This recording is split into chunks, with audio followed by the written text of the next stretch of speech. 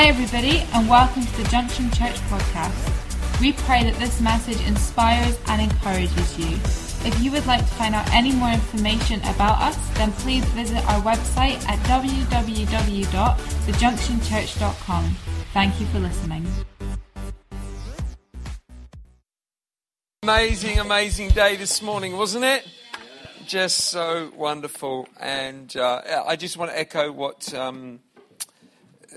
what's your name? Hannah. And so what Hannah said, if you have first fruits and you'd like us to pray with you, we'd love to do that. So come and speak to myself and Cheryl or James and Laura who are sitting there. They're invisible at the moment. They have invisible ink on, and but they'll pop back. They have 4 children, 7 and under, and that doesn't need any more explaining, really, does it? And so it's a challenge, pastoring with small children. But we, yeah. Well, at least one of them's on casters, so.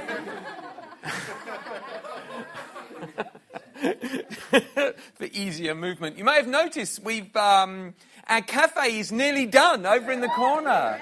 So everything's sort of set there. We still have some, we haven't finished the cabinets, and actually the boiler, which we had fitted, we bought this new boiler. It's like a boiler. It's like nearly 400 quid. The boiler was nearly as expensive as the coffee machine.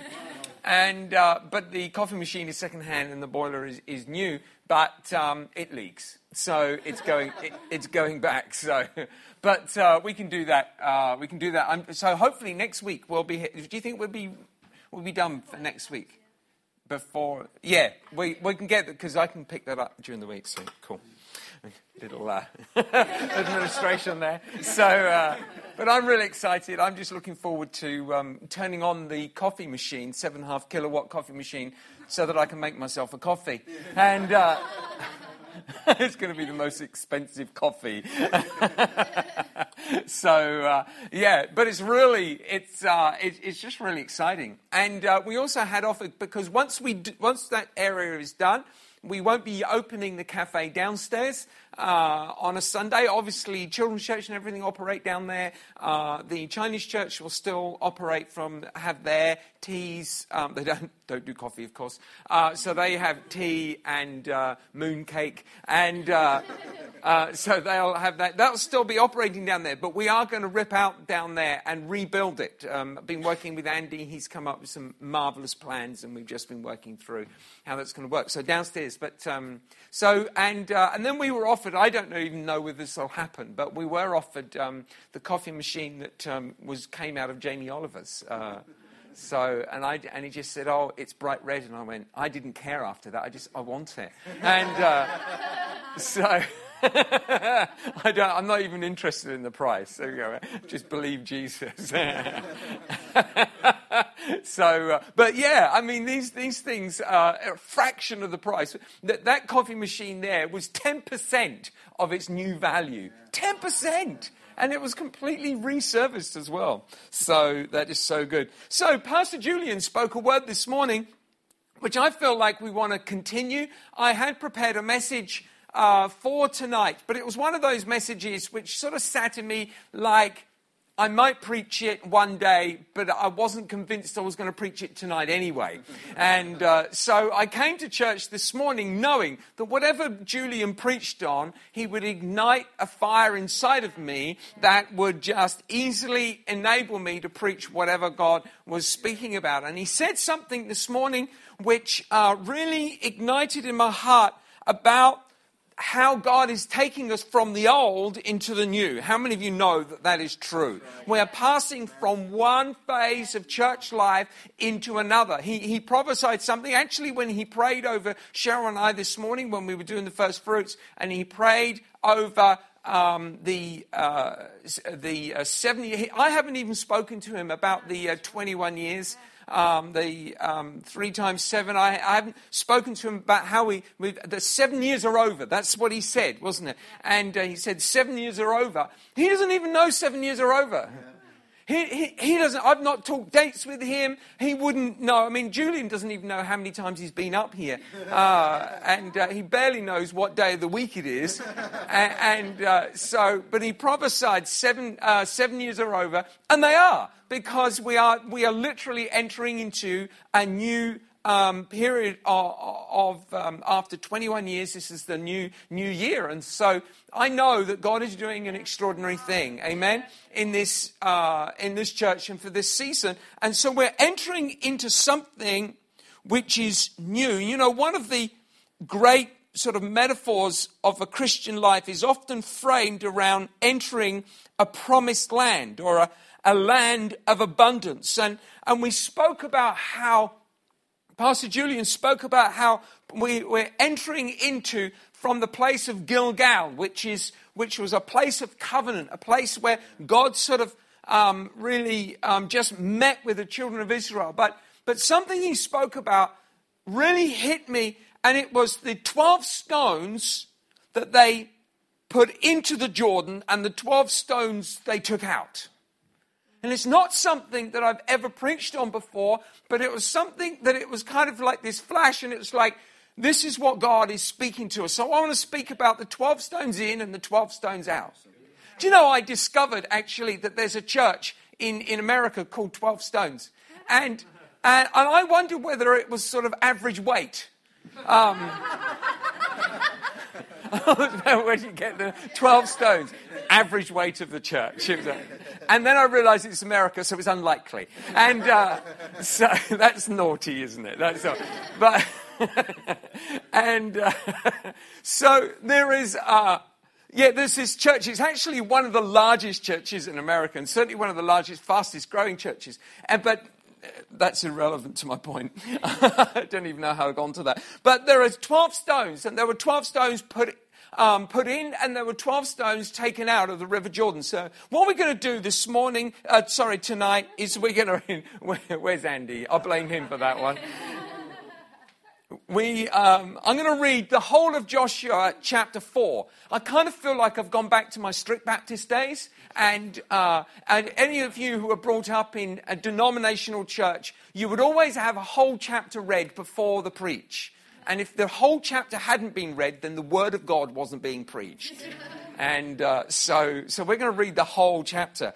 Joshua chapter 4, and it came to pass when all the people had completely crossed over the Jordan, and that the Lord had spoken to Joshua, saying, take for yourselves 12 men from the people, 1 man from every tribe, and command them, saying, take for yourself 12 stones from here, out of the midst of the Jordan, from the place where the priest's feet stood firm, and you shall carry them over with you, and leave them in the lodging place where you lodge tonight. Then Joshua called the 12 men whom he appointed from the children of Israel, 1 man from every tribe. And Joshua said to them, cross over before the ark of the Lord your God in the midst of the Jordan, and each one of you shall take up a stone on his shoulder according to the number of the tribes of the children of Israel, that this may be a sign among you when your children ask in times coming, saying, what do these stones mean? Then you shall answer them that the waters of the Jordan will cut off before the ark of the covenant of the Lord. When it crossed over the Jordan, the waters of the Jordan were cut off, and these stones shall be for memorial to the children of Israel forever. And the children of Israel did so, just as Joshua commanded, and took up 12 stones from the midst of the Jordan, as the Lord had spoken to Joshua according to the number of the tribes of the children of Israel, and carried them over with them to the place where they lodged and laid down there. Then Joshua set 12 stones in the midst of the Jordan, in the place where the feet of the priests who bore the ark and the covenant stood, and they are there to this day. I'm guessing they know that, right? Because it's in the river. I don't know if they had divers go down and check.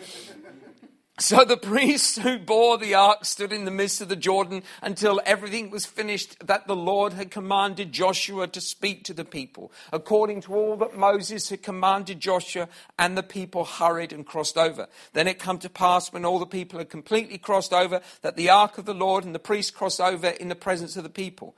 And the men of Reuben, the men of Gad, half the tribe of Manasseh, crossed over armed before the children of Israel as Moses had spoken to them. About 40 40,000 prepared for war crossed over before the Lord for battle onto the plains of Jericho. On that day, the Lord exalted Joshua in the sight of all Israel, and they feared. Oh no, I've missed my place. Where was I? Verse 14. Was I? What verse was I on? 14. On that day, the Lord exalted Joshua in the sight of Israel, and they feared him as they feared Moses all the days of his life. Then the Lord spoke to Joshua, saying, command the priests who bear the ark of the testimony to come up from the Jordan. Joshua commanded the priests, saying, come up from the Jordan. It came to pass when the priests who bore the ark of the covenant of the Lord came from the midst of the Jordan, that the soles of the priests' feet touched dry land, that the waters of the Jordan returned to their place and overflowed all its banks as before. Now the people who came from the Jordan on the 10th day of the first month, they camped in Gilgal on the east border of Jericho. And these 12 stones which they took from the Jordan, Joshua set up in Gilgal. Then he spoke to the children of Israel, saying, when your children ask their fathers in time to come, saying, what are these stones? Then you shall let your children know, saying, Israel crossed over this Jordan on dry land. Then the Lord your God dried up the waters of the Jordan before you until you crossed over, as the Lord your God did to the Red Sea, which he dried up before us until we crossed over, that all the peoples of the earth may know the hand of the Lord that is mighty, that you may fear the Lord your God forever. An extraordinary story. We can spend a lot of time in Joshua and just really understand that. See, Joshua's name means God of salvation. And I think it's really important for us to know that Joshua was a type of Christ. And he follows Moses, who represents the law. So you have the law, which is the old covenant, and you have Christ, who brings forth the new covenant. And in Moses and Joshua, you have the law, and then you have Joshua, who represents Christ. So Joshua represents a salvation, a setting free of the people. And so when Moses has died, Joshua, he picks up the mantle of leadership and responsibility, and an anointing is upon him to set the children of Israel free and lead them from the desert to the promise. And you know, we have to understand God is taking us from desert to promise.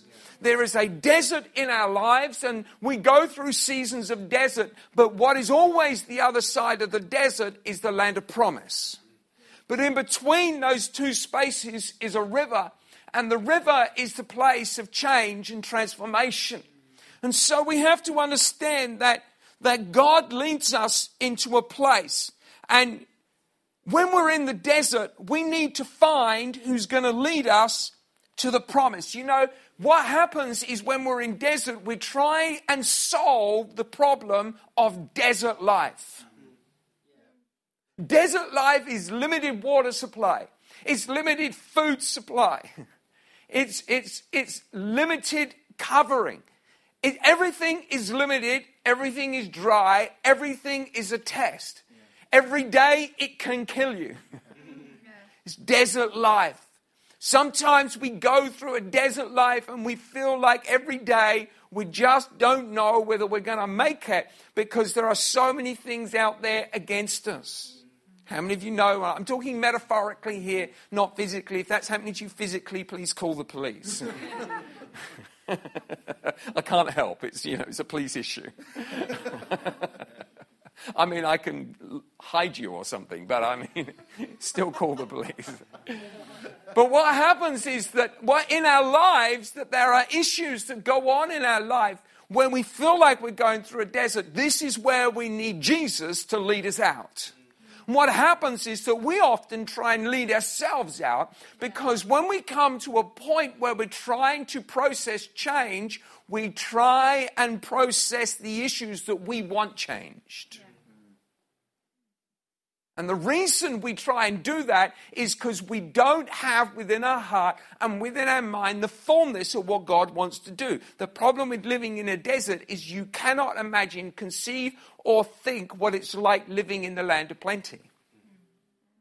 We were talking in the car on the way in about people Andy was just talking about people in Romania, and have we got any Romanians in the house? Manuel's not here. Where's it? Yes, and you were born in, were you? Wow. So many people, there are people in Romania, you would know many people who, and probably also in Hungary as well, never seen the ocean. A lot of people never seen the ocean. Unless you've traveled. And so I remember being in northern India, and there are people, not only they've never seen the ocean, not a chance of them ever seeing it. Yeah. And so to talk about the ocean, you can show them a picture, but showing them a picture is, it's this big. And the ocean is limitless. When you stand on the edge of the sea, and you feel it. Now, we're so used to the sea. We drive in, and Cheryl drove past. She went down the beachway on the way to church this morning. I just went through town. We were racing. And Cheryl went by the beach. And we're just so used to it. You look out in the beautiful ocean. Aberdeen has one of the most beautiful beaches. And it's so often still. For the North Sea, it always amazes me, just this beautiful calm and just amazing sunrise and the light and just the play of light as it sort of just bounces off the clouds, and it's just such an amazing atmosphere, and we're used to that. But when you've got somebody who's never seen it, to get the feeling of it, to not just see it, but to know it, you can't describe that stuff, can you? Now, here's the thing. When God wants to take you from desert to promised land, he wants to take you to something that you just can't get the feel of.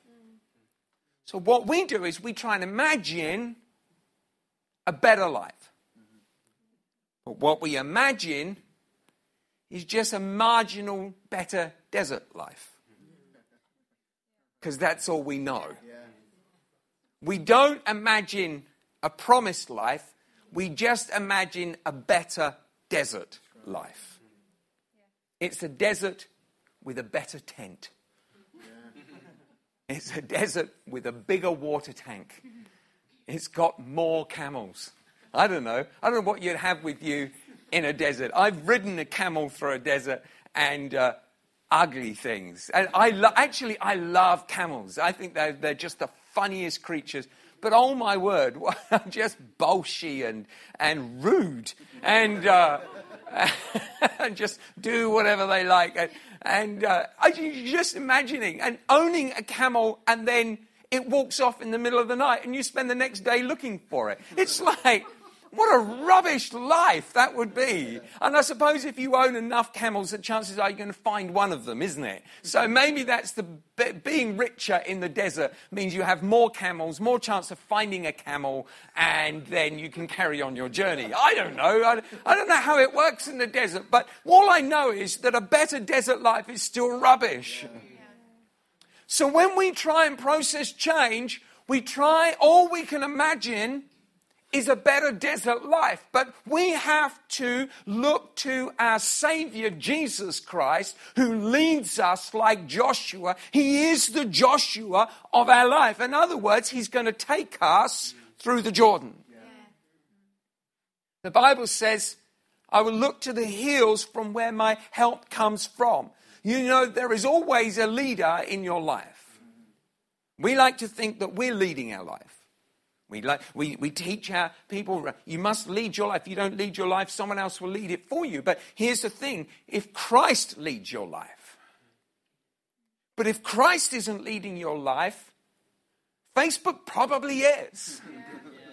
Society probably is. Influence of society is probably leading your life. It's determining your emotions, your feelings, your attitudes. We've noticed how today's society has dramatically changed. The values of this generation has changed dramatically from 20 years. How did that happen? Well, it just happened because of the way information is transformed and people are being led by it.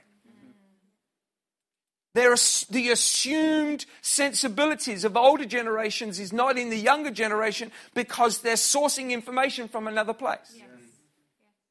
Being led by different information.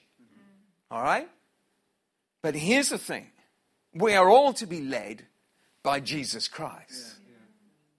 And if we are not led by him, we'll be led by somebody else. It's not possible to lead yourself. There will always be someone leading you.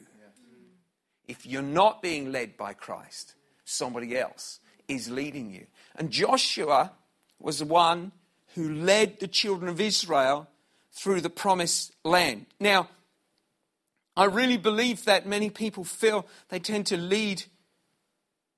feel like they're being led by what they feel is right. I've had a lot of people saying, I just feel this is right.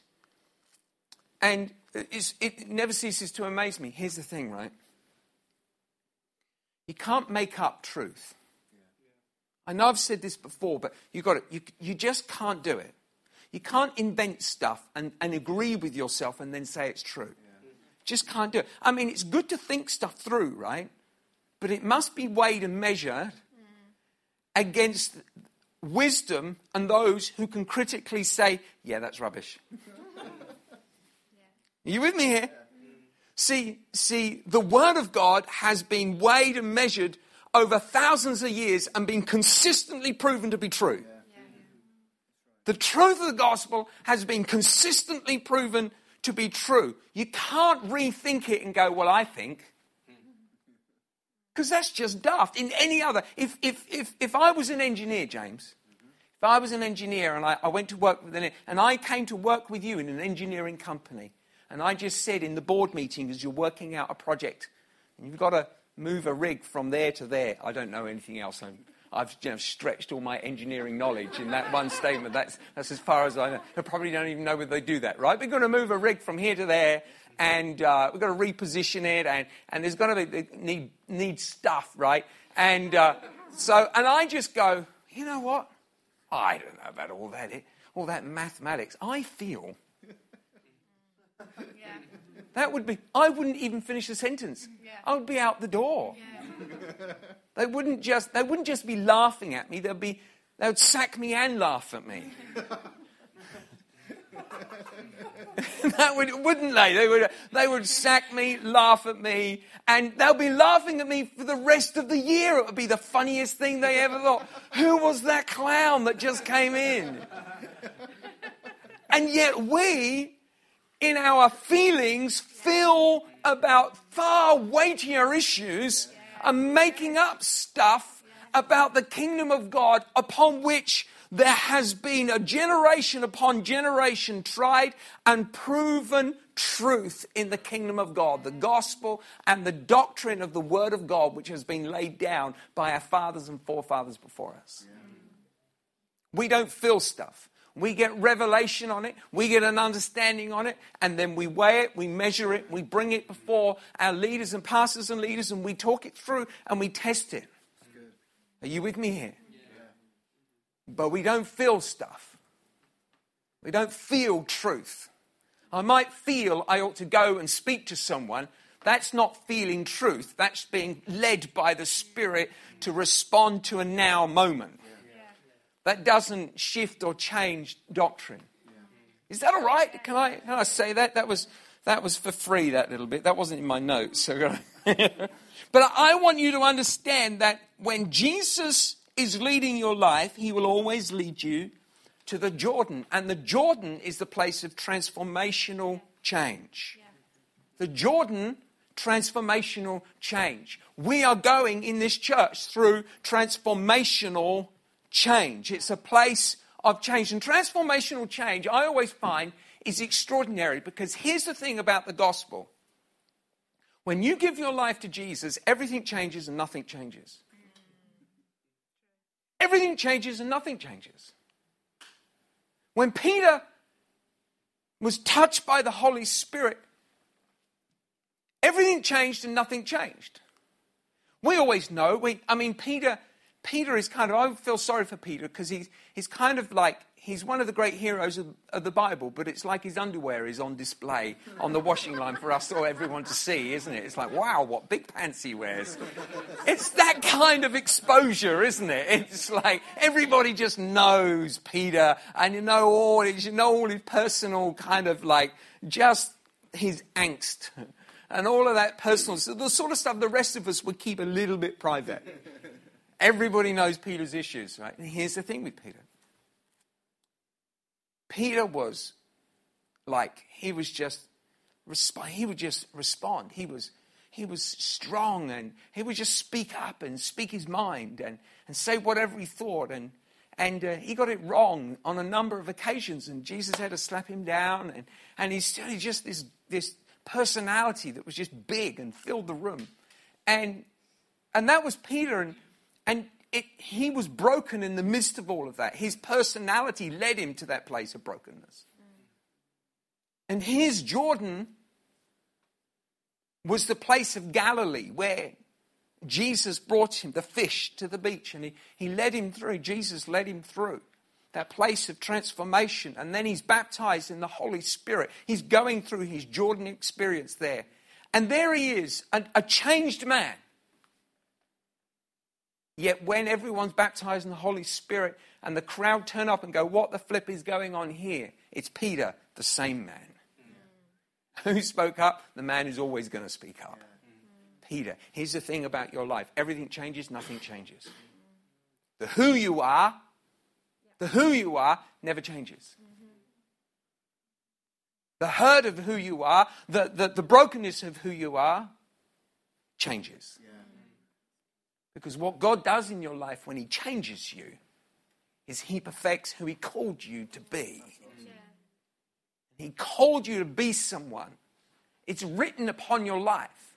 Your personality is a gift from God. Peter's personality got him into more trouble than anything else. It was his personality. It was what just came out of him. And that was his personality. And that got broken. And yet it was his personality that God wanted to use to be a voice into that generation. And a voice to all generations in the kingdom of God. It was his personality. Everything changed, nothing changed. When God moves in your life, everything changes, nothing changes. And so Jesus takes us through the Jordan. The Jordan is the place where Jesus is transformed from the carpenter to the Messiah.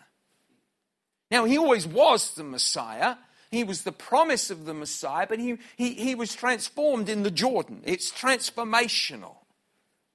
And so God takes us through to the Jordan, and it's in this Jordan that we come to this place of 12 stones. And 12 stones are significant. 12 speaks of perfection, and it speaks of completeness. All right? And so I want you, this is amazing. The children of Israel, they carried the Ark of the Covenant, which is the promise of God's grace. It's an amazing, they carry it into the midst of the Jordan. The waters dry up way up the river.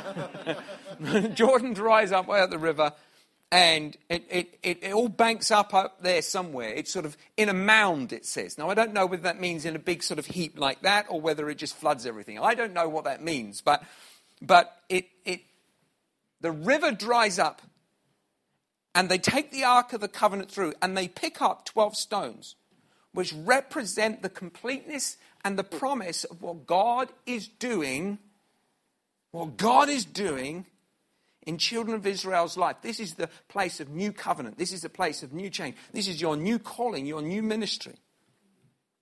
And they pick up the 12, and then they pick up 12 stones, and they place them into the river. And the 12 stones they pick up and put in the river represent who they were. Here's the amazing thing. God will always enable you to pick up who you're going to be before he calls you to put down who you were. You give your life to Jesus when you're a sinner, not when you're perfect. He comes to you when you're broken, not when you're whole. He doesn't say, get whole and I'll meet you. He says, pick me up and I'll help you put down. You've got to understand that 12 is completeness. And he's saying, I'm getting you, you are now going to pick up a complete new calling. And you're going to put down a complete old life. You're putting down the brokenness of your desert life. You're putting down the brokenness of your past disappointments. You're putting down the brokenness and the failure, the disappointment, the heartache, all of the angst of your own life. You're taking the 12 stones that represents the fullness of who you were and you're placing them in the river. But you've already picked up 12 glorious stones of promise. You see, when you've picked up the perfection of what Christ has for your life, it is much, much easier to put down the completeness of who you were. And the transformation that is going on in this place is we are picking up one thing and we're putting down another. We're picking up the promise of an abundant vision, a vision of provision, of supply, of breakthrough, of leading into promised land, of the building of God's kingdom, the raising of men and women into the ministry of call of God. You've got to understand, there is a call of God that rests on people when they come into this house. There's something unique about this place. You've got to understand what that uniqueness is. You know what that is? In this place, the mantle that God called INC Movement for is to be able to lay hands on those who come in and for them to walk in the calling and destiny of God upon their life and go out and do great wonders for Him. Not just for INC, but for churches across the globe. I know that God has called this house to be a training and sending house. We have trained many. One of the things that pastors from around, great leaders of churches, sometimes of thousands, come in and go, you've got so many great leaders. And I just look around and I sort of shrug my shoulders because it's always been like this. You know what it is? It's the gift that's on the house. Now here's the thing.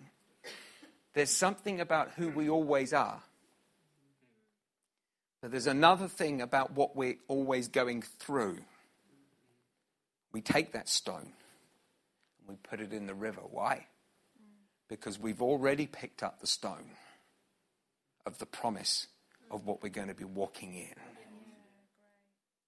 And here's what happens with 12 stones.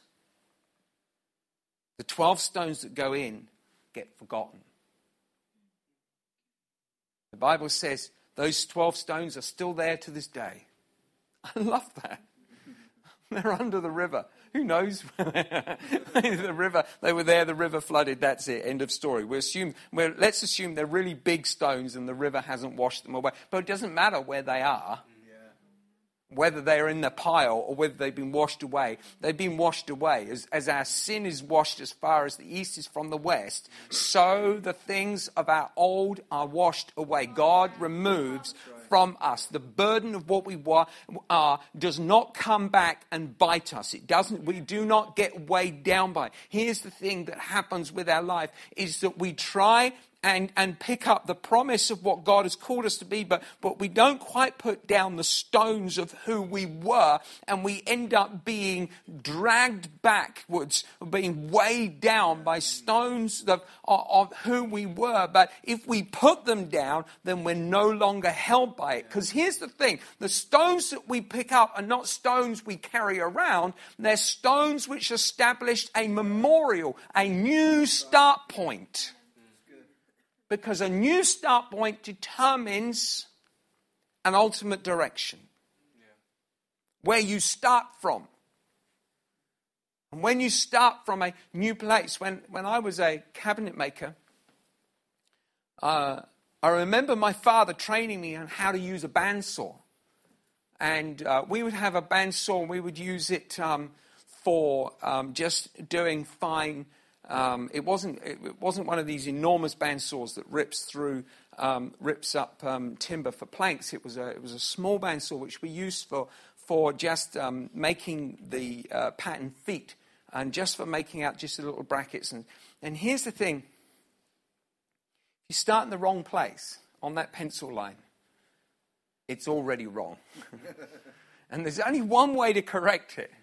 It's not try and correct. See, if you get the pencil, you've got a piece of wood, you've got a bandsaw, you've got this blade that's just rumbling around, right? And you get your piece of wood and you put it in, and you've got to follow a pattern. So you put the pencil and you just zzz, like this, and you're just moving it around, and you're just following the pencil line, right? And here's the thing: if you start wrong, if you try and correct it by just like that, the whole thing's wrong. The only way to correct it is to come back to the start point.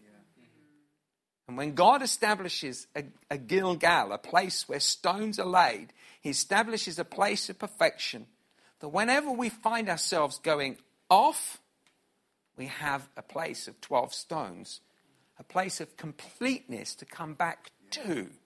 What that means is, regardless of how many times we mess up, like the children of Israel did at Ai, they messed up, but they didn't mess up. Why? Because they always had 12 stones. Yeah. They always had the place of perfection and completeness that stood as a measure for the whole life. Yeah. Let's stand up, shall we?